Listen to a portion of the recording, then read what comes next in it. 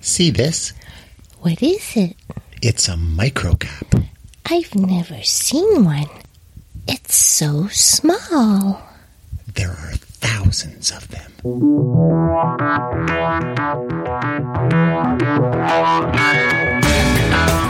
You're listening to the Ticker Podcast from IR Magazine, a roundup of this week's leading stories and industry comment from the world of investor relations.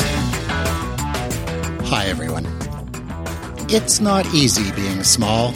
No one notices you. Sometimes people take advantage of you. In this week's program, I'll speak with Jason Paltrowitz, Executive Vice President of Corporate Services at OTC Markets Group, about what small companies can do to lay the foundation for a successful public market experience. That foundation is a good management team, timely disclosure, and from an investor relations strategy, having a strategy. And MiFID is coming. We've got highlights from the latest IR Magazine webinar. New regulation in the form of MiFID II, otherwise known as the Recast Markets in Financial Instruments Directive, will lead to new challenges for investor relation officers. What MiFID II means for you. We'll find out later after this week's IR News.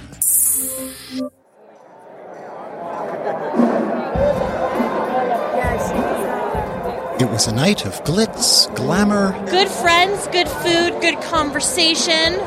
And by evening's end, we knew who does the best investor relations in Canada. I won absolutely nothing, but I feel like a winner. Gold miner Agnico Eagle Mines and oil and gas producer ARC Resources dominated last week's IR Magazine Awards Canada.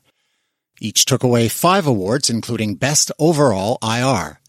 ARC's David Carey was joined by CN's Paul Butcher and Econ Group's Adam Borgatti in picking up trophies for Best IR Officer in their class. Econ Group also won the award for Best Overall IR among small caps. And Pat Marshall, Communications and IR Vice President at Cineplex Entertainment, walked away with the Lifetime Achievement Award. She seems a bit young.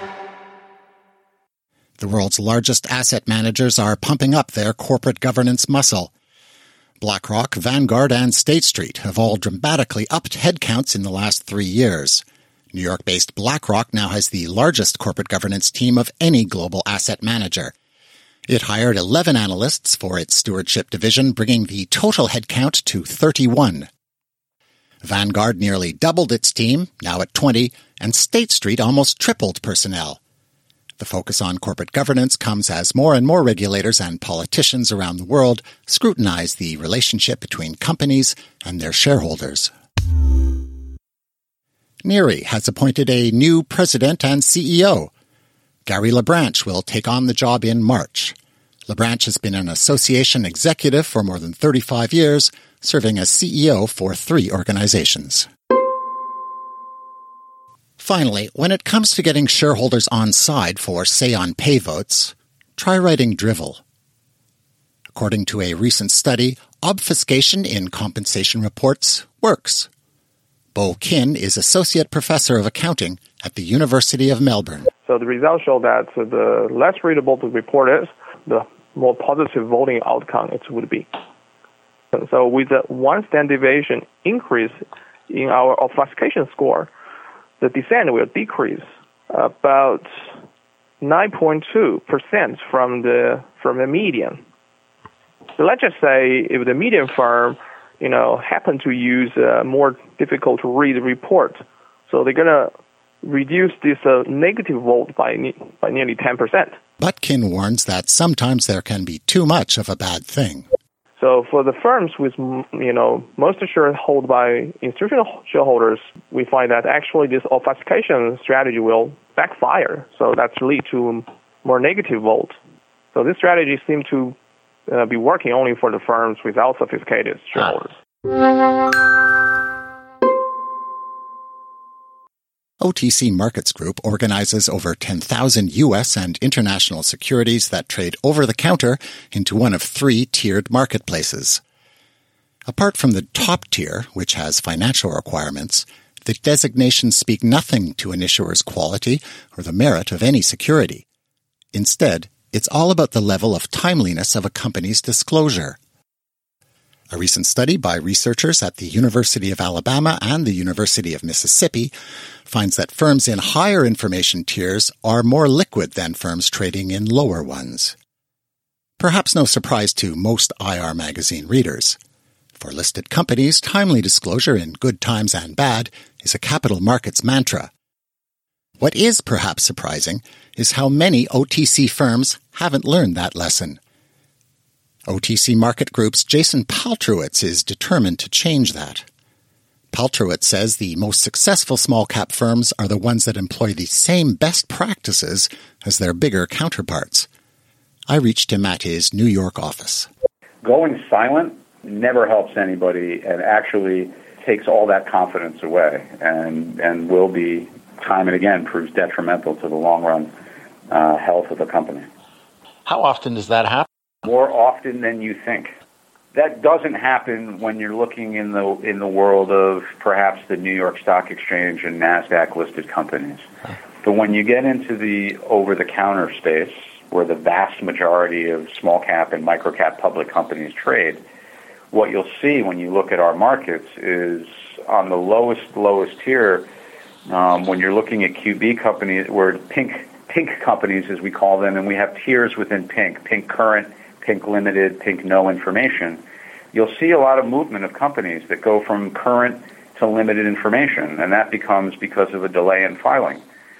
Again, for a vast majority of those companies, it's not because they're hiding anything, it's just because they didn't get to it. You know, they're running a business. It's like, oh yeah, I got to do my quarterly. Oops, I forgot. When we see that if you're a pink current or an OTC QB or even a QX company and you're late in your filings, you get moved.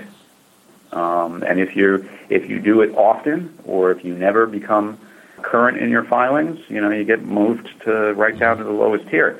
So what we've created on our markets is the ability to try and police it, to try to make sure that investors know. But what I'll say is we do that, but when we do that, we get phone calls from very well-meaning companies that say, well, wait a minute, why have I moved down into this tier? And you say, well, you're late on your filing. Well, I have all these reasons about why, and it's like, yes, but you're late on your filing. You can't excuse that away. Ultimately, they don't realize that the ramification of that.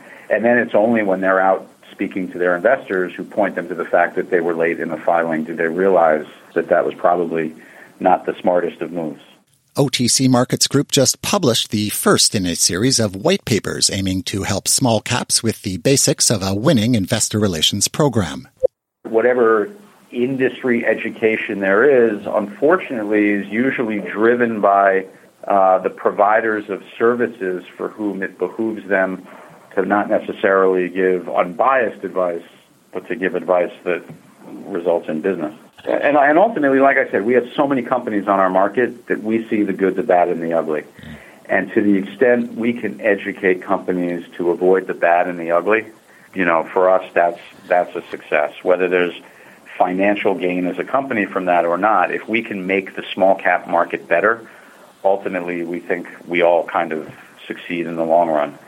Alongside timely disclosure, Paltrowitz points to choosing the right management team as another core element in a quality small cap IR program. Again, it seems like a no-brainer when you're a large cap company because it's all kind of governed by the exchanges and the SEC, or a lot of it is governed. But when you're a startup or a new company, chances are you're the creator of something, right? You built this from scratch. Maybe you're a great inventor, maybe you're a visionary. But ultimately, and this is the hard part, sometimes you have to look yourself in the mirror and say, am I a chief executive officer? And there is that point when you grow up where you do have to look in the mirror and say, look, I can be the creative force of my company, but maybe I'm not the person to be the CEO. At the same time, it goes the other way. Maybe what's in the best interest of the company is having that creative force be the spokesman, and you shouldn't think of having somebody else, but you really need to think about that and what's best for the company. And then ultimately that goes down to the CFO as well. We write in the paper, there are a lot of companies where, your brother-in-law is an accountant and he's doing the books. But once you get into that realm of being a public company and having a public quote of trying to build your business, it's important that you have, a CFO with with experience of knowing how to run a company, not just balancing a checkbook. It is Right. that growing up, right? It's you're graduating high school, you're going to college, you're a big boy now, big girl now, and you kind of need to start acting that way. You're on your own, and you have responsibilities, and you have to change your mindset a little bit. Once a company goes public, Peltrowitz says it should think strategically about its IR objectives. Small companies that don't map out these strategies in advance can end up just doing random things to attract investors, or even ignoring an important set of investors altogether. If you look at kind of that 500 million market cap and lower, so we'll call that small cap for the sake of this call, what you'll find is that 50 to 60% of their investors are actually self-directed. It's not the large institutions. It's self-directed investors and small institutions. A lot of public companies want to get the Fidelities and the Janices and the Capitals of the world, but the reality is those aren't really the people that invest in the small and micro cap space. And so for companies that think that in order to be successful, they should devote all of their time and attention to trying to see the large institutions, or who even think that large institutions are interested in them, it becomes wasted time, and failure, because the reality is that's not where your first investors are going to come from. That's something you're going to grow into as you get into that billion market cap and higher. But if we see it all the time, 100 million market cap companies that are wasting all their time trying to get in to see, large institutional investors, and chances are it's just not going to work for them. Unless there's some crazy new technology that they've come out with and there's something really substantial there. The reality is your investor base will primarily be self-directed, high net worth investors, family office type investors, and that's where you should spend your time. You'll find the full report on our website. What do we do now? Now we're 10 years older. The bands we loved are dead. The bands we loved are dead. I'll always think of you whenever I smell cider, but it won't be the same again. What do we do now? Now we're 10 years older. The new European Union regulatory scheme known as MiFID II will change how equity research is paid for. As of next year, research payments must be paid directly or through a dedicated research account, and not through trading commissions or soft dollars. This will not only put the value of research under a microscope, but also promises to profoundly alter the landscape for institutional investors and IROs around the world. A recent IR Magazine webinar, co-sponsored by Bloomberg, looks at the implications for IROs. IR Magazine's Brad Allen asked Bloomberg Intelligence's Sarah Jane Mahmood about how the coming changes will affect the asset management industry and the research market. New rules separating dealing commissions from payments for research will subject the value of investment research to ever closer scrutiny.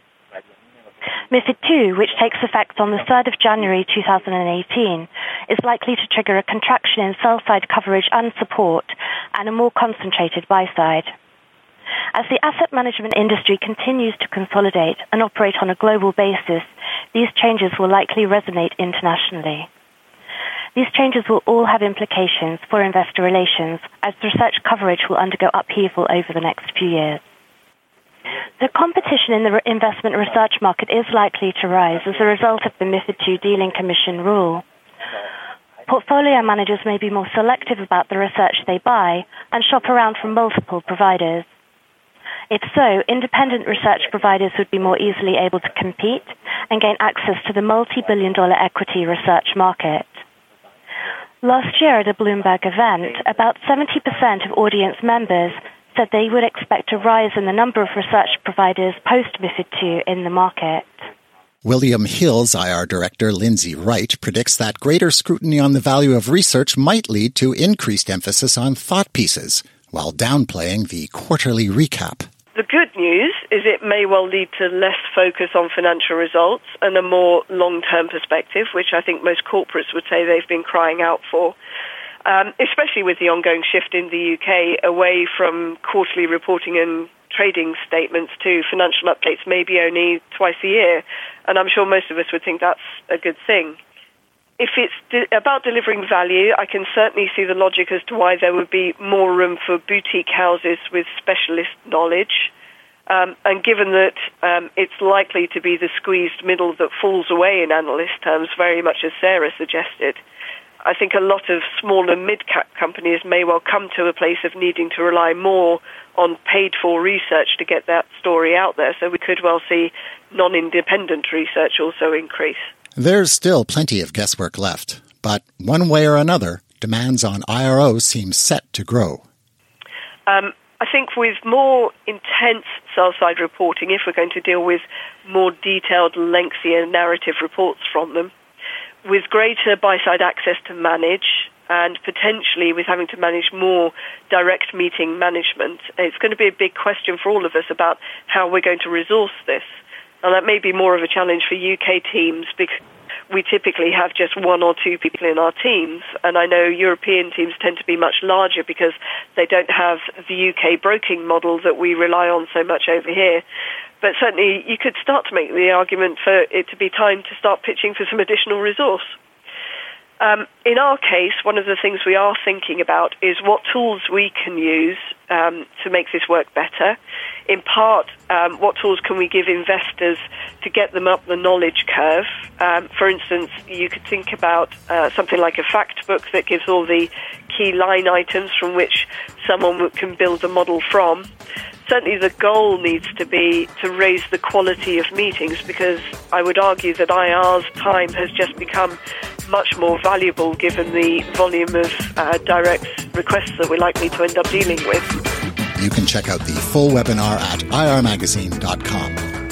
And while you're there, you can also book your seats for the IR Magazine Awards USA. That's Thursday, March 23rd at Cipriani, New York. That's all for this week. Thanks to Just Jones for their kind musical enhancement. In Montreal, I'm Jeff Cossette. You've been listening to the Ticker Podcast from IR Magazine.